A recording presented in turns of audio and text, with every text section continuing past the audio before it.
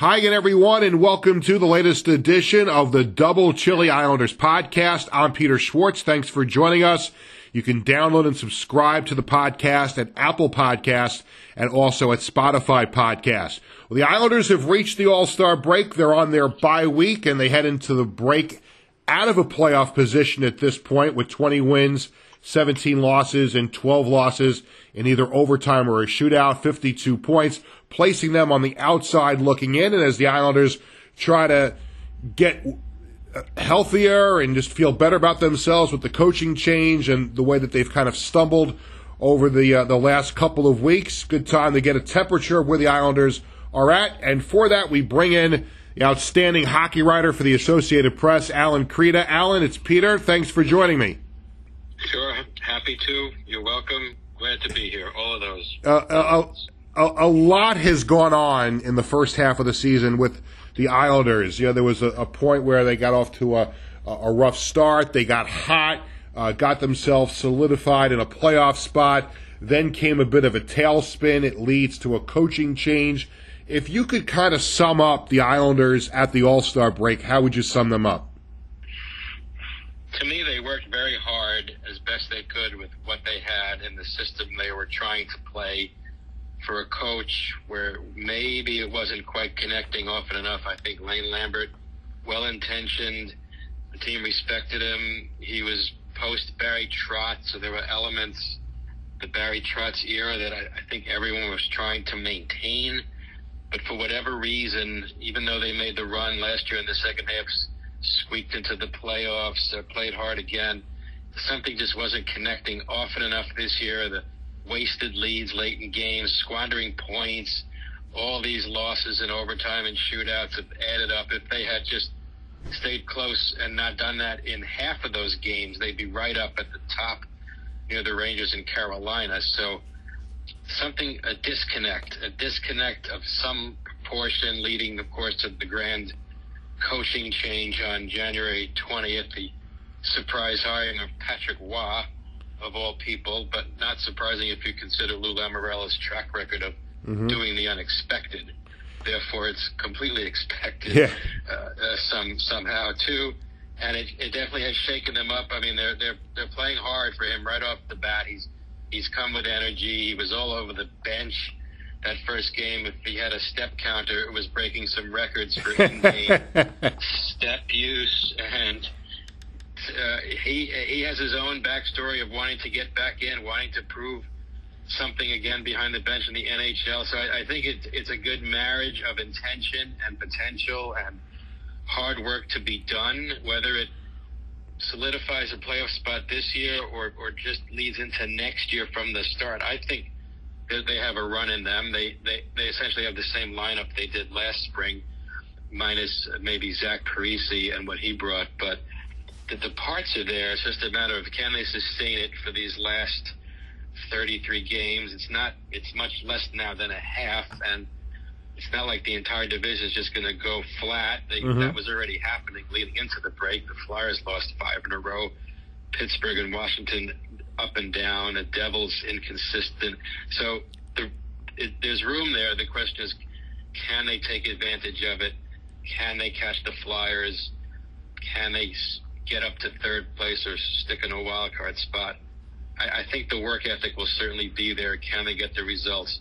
We'll see. And I think as much as everybody was, like as you said, surprised by Patrick Roy's hiring, you know, Lou has done these crazy things in the past, you know, especially with the Devils, and they bring in Juan. Let's be honest, as you mentioned this, with as much pacing as he's done and interacting with the players, he is a fiery guy. He is a winner.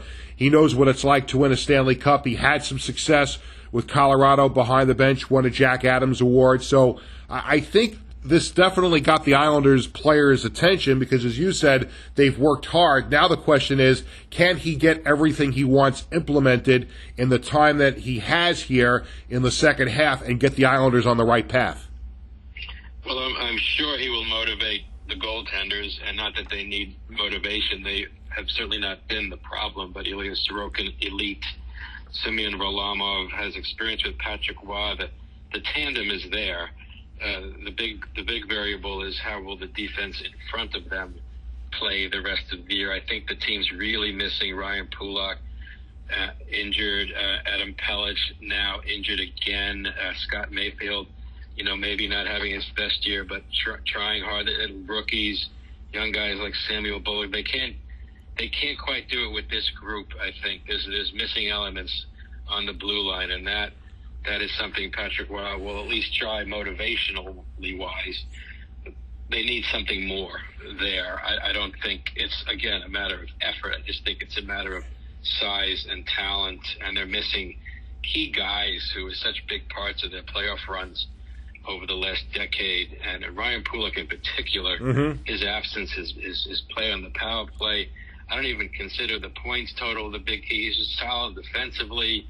Everyone remembers that fabulous play to save the playoff game against Tampa Bay. I mean, he does stuff like that, and he's a presence, and they really miss him. And Adam Pellich, unfortunately, with injuries, and now this latest one, and probably another concussion after that Brendan Gallagher high hit. Yeah, they missed that. So this is I think their Achilles heel right now.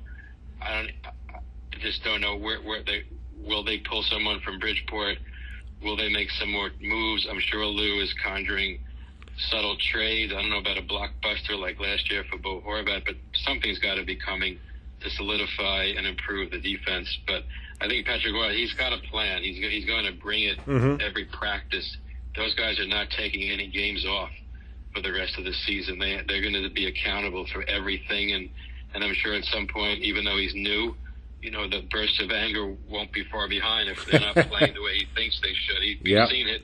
We've seen it from him as a player, as a coach. He's a goalie, so you never quite know what may come next. But he certainly wants to win. He talked about wanting to be back in the game. I think this is a personal mission he is on to prove some naysayers wrong. And here's a guy with 4 Stanley Cups as a player, Hall of Famer. He's a legend across Canada, certainly in Montreal, but here he is on Long Island talking like, this is my home now. I'm going to win here.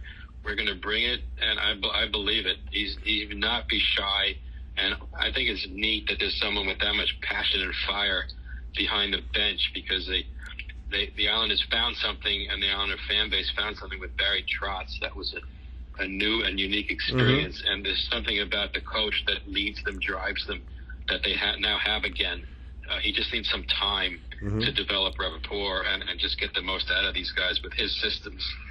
We're talking to Allan Kreda, hockey writer for the Associated Press, here on the Double Chili Islanders podcast, as the Islanders head into the All-Star break on their bye week with 52 points. And I would think that Islanders ownership also had to be happy with this move in bringing in a big name like Patrick Roy to be the head coach. UBS Arena in their 3rd season. There was starting to be some empty seats, early this season, and now there seems to be a reinvigoration of the fan base. The last few games have had, if not sellouts, close to sellouts, and they've got the retail village that's going up across the street. That's very important to Scott Malkin and John Ledecky and company. They'd like to be able to bring an NHL draft here. They'd like to be able to bring the All-Star game here, and certainly somewhere down the road they want to bring a deep run into the Stanley Cup playoffs to UBS Arena. So this has to be, while it's disappointing where they are in the standings, the last couple of weeks has to be reinvigorating to the franchise with the big move in bringing in Patrick Roy. Oh, no question. It's a name. It's a big name. It also gives Lou Lamoriello yet another hire of note, and that links them now going forward. So Lou not going anywhere. Patrick Roy, I'm sure, will bring in assistants either shortly or definitely in the offseason, so that the bench are a few more of his guys, whether they're ex-Canadian teammates or others from his long hockey life. He will bring similar mindsets, I'm sure, to the system he wants to implement. So I think perhaps a lot of the Islanders may have to brush up on their French a little extra, because he will go in both languages. But it's just it's neat. It's neat for the game.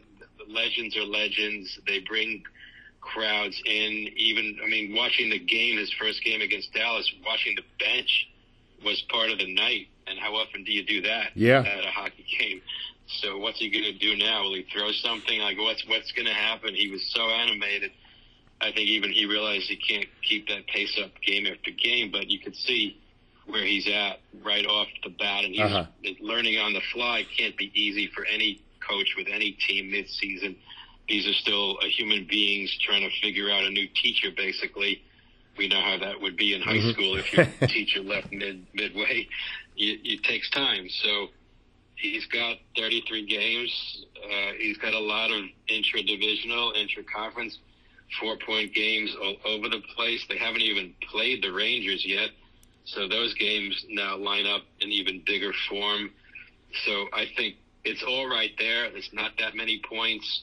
You just can't keep squandering as they have been. They have to win 6 out of every 8. They have to win 10 out of every 12, that kind of thing, to get up into a playoff spot. But certainly the big name, right, the ownership wants people to come out to the games, come out to the arena area on non-game days too. They want it to be a destination. That takes time, but a winning team obviously is the main item. You need to draw people out into the traffic, into the Long Island versus New York City a game experience. But I think once fans get there, they've all seen how neat it is. It's a beautiful arena, obviously. It's new and modern and clean, but you have to win. Winning is everything. You can't expect people to spend a lot of money for mediocre, and everyone knows that. So no question. You certainly don't have a mediocre coach at this point now. And I think Lane Lambert was a perfectly good person and did the best he could, but I don't know if it was personality-wise, systems, something doesn't quite bringing them up to the level. And after that disastrous 4-game road trip right before the coaching change, it was pretty obvious they weren't buying in at a necessary level. You know, I don't want to make too much about the All-Star game because it is what it is. It's an exhibition. But we've talked about this a lot in the press box about, Islanders history and we've talked about the All-Star game a lot, off the air privately. I don't like the All-Star game format. I wish they would go back to, the East versus West, or as you and I also remember, Campbell versus Wales. And I think the Islanders, even though they're out of a playoff spot, I think they're deserving of having 3 players in the All-Star game this year. Matt Barzal is going to go to Toronto this weekend as the lone representative for the Islanders, but certainly Bo Horvat and Noah Dobson are deserving of going to an All-Star game. And I just, maybe it's just me being, older, but I wish the All-Star game would go back to the way it was, because I think it would be better to have the conference versus conference. And, selfishly, I'd like to see more than one Islander going to the All-Star game. Well, we certainly can't argue with Noah Dobson being worthy of inclusion if they're going to go by who's having great seasons. I mean, the farce of a player from every team and these nonsensical choosing up sides. To me, it's an unwatchable, goofy day, a game, whatever you want to call it. Nobody remembers who won what 12 minutes after it's all over. I mean, it's fun. Nobody wants anyone to get hurt, but it was so much better in the 80s, 70s when there were real games. They played real games. And I didn't hear complaints about lack of hitting, and the games were on 11-7. They were 5-3 or 7-4. Listen, I'll always remember, and I know we've talked about this, but, growing up and going to a lot of Islander games, I remember my uncle taking me to the All-Star game at Nassau Coliseum, and I'll always remember that game for Wayne Gretzky scoring 4 goals in one period. I covered an All-Star game, in Boston where Ray Bourque scored, late in the game. I mean, to have his team win. So there have been exciting moments. I remember Mike Bossy and Brian Trottier connecting, for a game-winning goal in overtime. I think that game might have been, in Hartford back in the day. So I just wish they would go back, and maybe by the time UBS Arena gets the All-Star game, we'll have a real hockey game and not the parody that it is now. Those games were fun. I mean, it was fun to see teammates as all-stars, and it was also fun to see players opponents as teammates for one night. Of the novelty of way back in the day, if you'd see an Islander and a Ranger on the same line, that was cool. So now it's, I don't know, it's a gimmick. It's a gimmick. Like the shootout's a gimmick. It's a gimmick. Even like 3-on-3 overtime is a gimmick. Like I'm old school.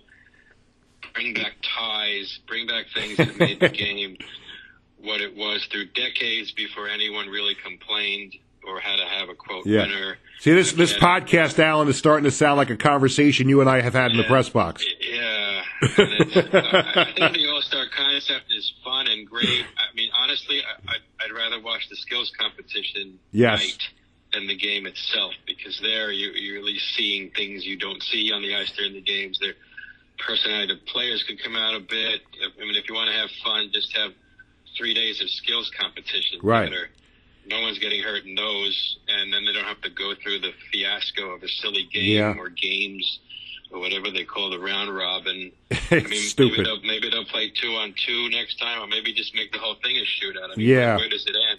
No, it's silly. Silliness, and no one knows. Like I said, 12 minutes after it's over, you have to remember who won. I know. So that's not a great sign. But you mentioned the word gimmick, and people still refer to the outdoor games as a gimmick. I don't. I absolutely love it. I think it's one of the things that the NHL came up with that is a huge hit. I love it. I've been to a few of them, and I'm looking forward to going with my kids on February 18th when the Islanders play the Rangers in the Stadium Series at MetLife Stadium.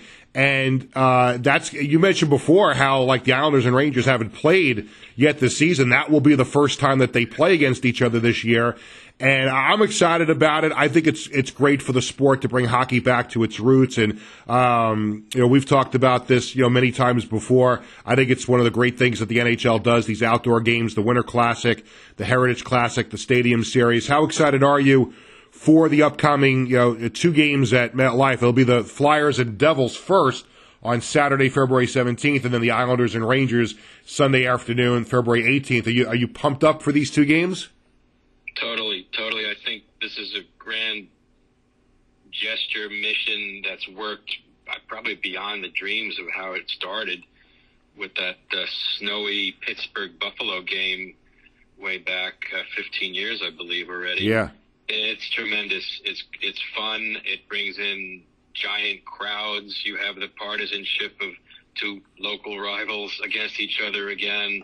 I remember the Yankee Stadium, the first game, we didn't know what to expect. The Rangers Devils in the afternoon, the sun was moving around, so they had to delay the start so that the goalies could see.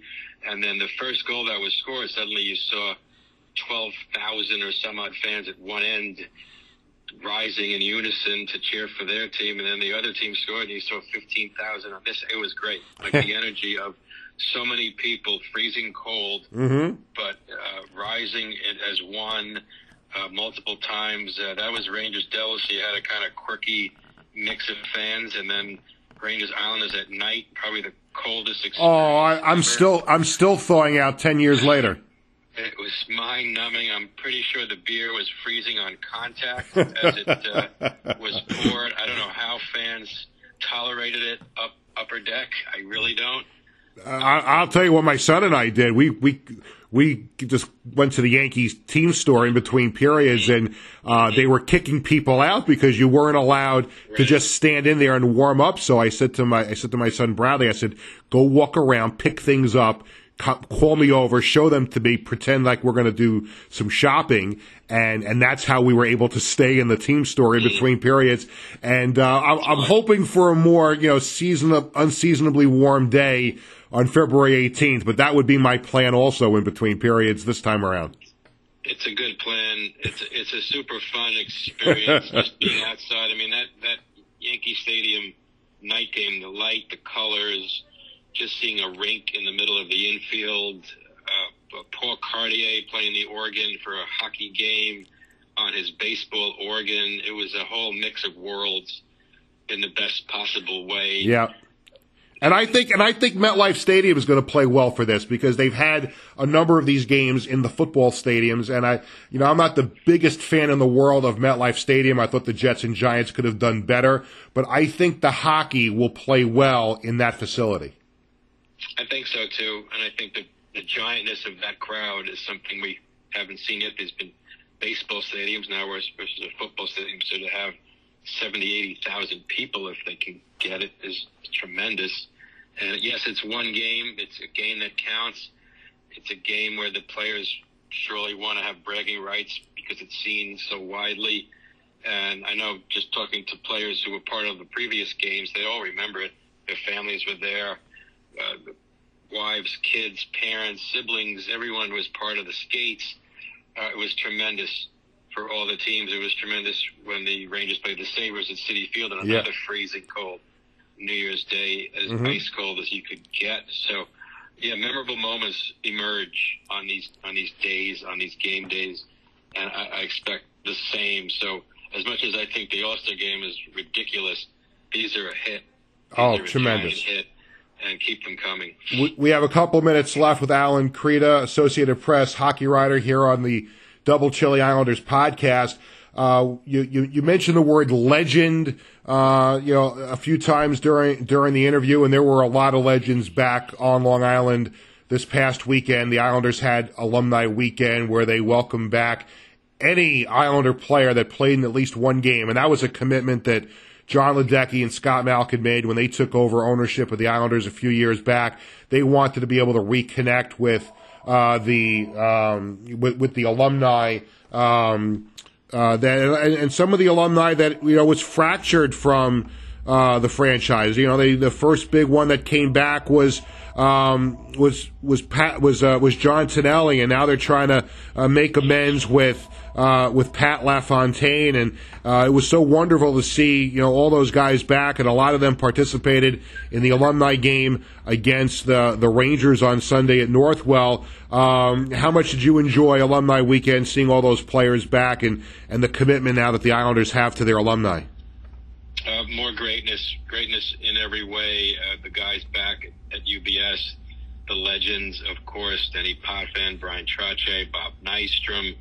To see them, Butch Goring doing the game, there they were, the four cup-winning players again, guys from the 80s, guys from the 90s, every decade, all enjoyed being there again. I know they enjoy seeing each other, seeing Pat LaFontaine out on the ice as part of the opening face-off with fellow Hall of Famers, Pierre Turgeon now, part of that list, bridging generations. They were traded for each other. So that was kind of cool to see. That was kind of cool to see. Them right back, the two of them. Of course, Denny Potvin again, Hall of Famer. There they were. There's something about, there's a magic quality, as we know, to these players and what they mean to the franchise, what they mean to the history of the team. Impossible to look past it. Brian Trottier, couldn't be happier coming back game after game that he gets to do that, interacting with the fans, even though he won 2 more cups with Pittsburgh and 1 as a coach with the Avalanche. He's got 7 rings. He's Crazy. An Islander. He'll always be an Islander in every way. He even played, he's the only one that played into the 90s. He played until the 89-90 season, so he spent 3 decades as an Islander, the only one who can say that. So it's tremendous. And then he was there the next day with the coaching, the Islander alumni against the Rangers alumni at Northwell. Tremendous to see both uniforms, both fan bases, good-naturedly rooting for each side. A very polite crowd for Rangers Islanders. I think everyone was just happy to see the legends. Henrik Lundqvist was in goal for most of the game. Adam Graves suiting up for the Rangers. I mean, how can you not like that? Either side, either fan base wants to see the other team, and the Ranger Islander rivalry, the mystique, is something magical, as we all know, and what, of course, the new generation needs is a playoff series between these two teams. It hasn't happened in 30 years. Unbelievable. It hasn't happened with playoff tension of a high degree in 40 years. 1984, the Ken Morrow goal to end the Rangers' probably best team of the 80s. So the history between them is forever, but the young generation, we're just telling them about it. They have to experience it to be part of it, I think would be something huge for both fan bases. And that could happen this spring with an Islander run. It's not that far off. My kids are tired of me talking about when the Islanders won championships. They want to see it for themselves, and I appreciate the fact that they have learned a lot about Islanders history, and a lot of young fans have come to know a lot about Islanders history. And I know it was a while ago, but you had written a tremendous article about the Islanders dynasty for the Hockey News, and if you could just tell people how they can still look at that story, because I think a lot of Islander fans would love to see what you wrote about the dynasty. Sure, it's online on the Hockey News site. It was a dynasty piece in the playoff issue last spring, so I believe it's linkable via the site. I could also probably post it on a social media place, but it was really fun to connect with a bunch of the 16 Islanders that won 4 cups. Of course, they're so proud. At the time, it was, we won 4. We almost won 5, super disappointed. But now, looking at it through the prism of 40-plus years, well, no team's ever going to do that again. They won 19 straight series. Forget a repeat. Tampa Bay managed to win 11 series and then completely ran out of gas in number 12. And that was amazing in and of itself, let alone 19 and 4 cups. What these players did together, it's not only stood the test of time, it's become more glamorous as a memory, because it's the last of something like that. So just a chance to hear from them. I treated that piece as a chance to basically analyze Bob Nystrom's cup-winning goal in 1980 from as many perspectives as I could come up with. Who was on the bench? Who was on the ice that sort of didn't see it? Who was up in the booth that wasn't playing? Or what broadcaster saw from what angle? So everyone had a different perspective. Of course, Nystrom and Tonelli's perspective is the most meaningful and amazing, but they're in the blur of the moment. The pass, the puck goes in, the celebration, all of it's blurry. But for Brian Trottier and Ken Morrow got tied up going over the boards. Brian Trottier fell down, never really saw the celebration. He got swarmed by people. Nystrom said to him 20 minutes later, "Where have you been?" These funny stories about the moment that you couldn't possibly have imagined watching the highlight of the goal, which we've all seen hundreds of times. So just to get them to recollect these moments 40-something years ago, the effect of Al Arbor, of course, the father figure, and losing some of their teammates has made it much more important to keep the legacy alive. Clark Gillies, Mike Bossy, John Potvin, with a few months of each other 2 years ago after Al Arbor. This is part of life, but it's shocking. The loss of these guys seem 28 forever. And that's just how sports is. But they're all feeling it. They're all looking at life now as late 60s, early 70s. I mean, it's like everybody else, the years go. But the chance to keep the legacy alive, I think, is meaningful for the fan base, for the sports world. Dynasties, I always love dynasties. I know the salary cap, and they want new winners every year. I always thought dynasties were great. You don't have a champion until you don't.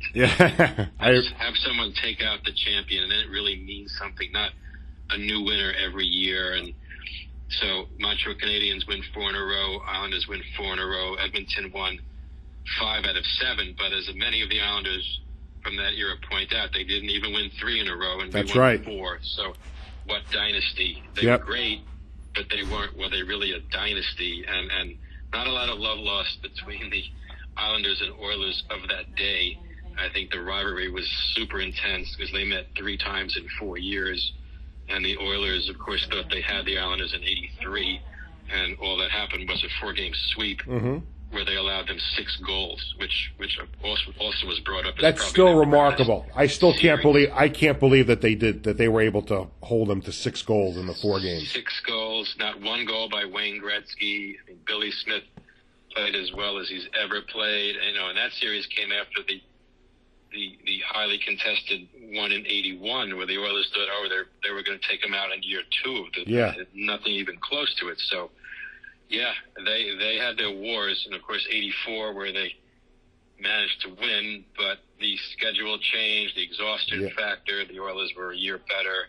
So many things played against the Islanders. You can't take anything away, of course, from the Oilers, but they didn't win 3. They certainly didn't win 4, and the Islander dynasty is crystallized as this 4-year period, and just like the Yankees almost won number 5, the Islanders almost won number 5, and if they had done that, 20 series, and it would have been epic. But I don't think the guys are so proud of the 19 is what came across the most. They loved Al Arbor, of course, and the 19 even surmounts the 4 because it's stretched into the 5th year. They won 3 more series, hard series in '84, beating the Rangers in 5, taking out Washington again, and then having to overcome Montreal where they were down 2-0.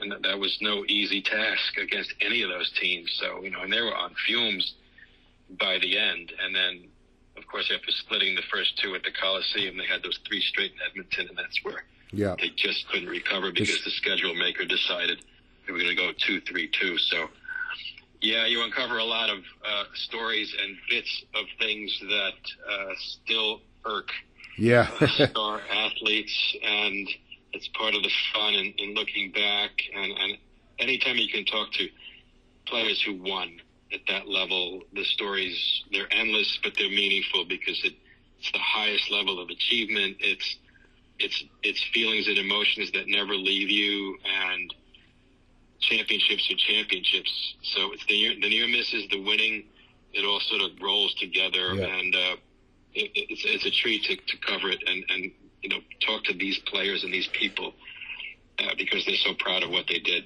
100%. Hey, Allan, thank you so much for spending some time with me. We could talk for hours about the Islanders, but we have to end. But Allan Kreda, Associated Press hockey writer, you can follow him on X and Twitter at Kreda, Kreda. Allan, my friend, thank you very much for joining me. I appreciate it. You're welcome. Anytime. Allan Kreda from the Associated Press is my guest. I'm Peter Schwartz. You've been listening to the Double Chili Islanders podcast, available at Apple Podcasts and Spotify Podcasts. Don't forget to subscribe and download, and we'll catch you again next time.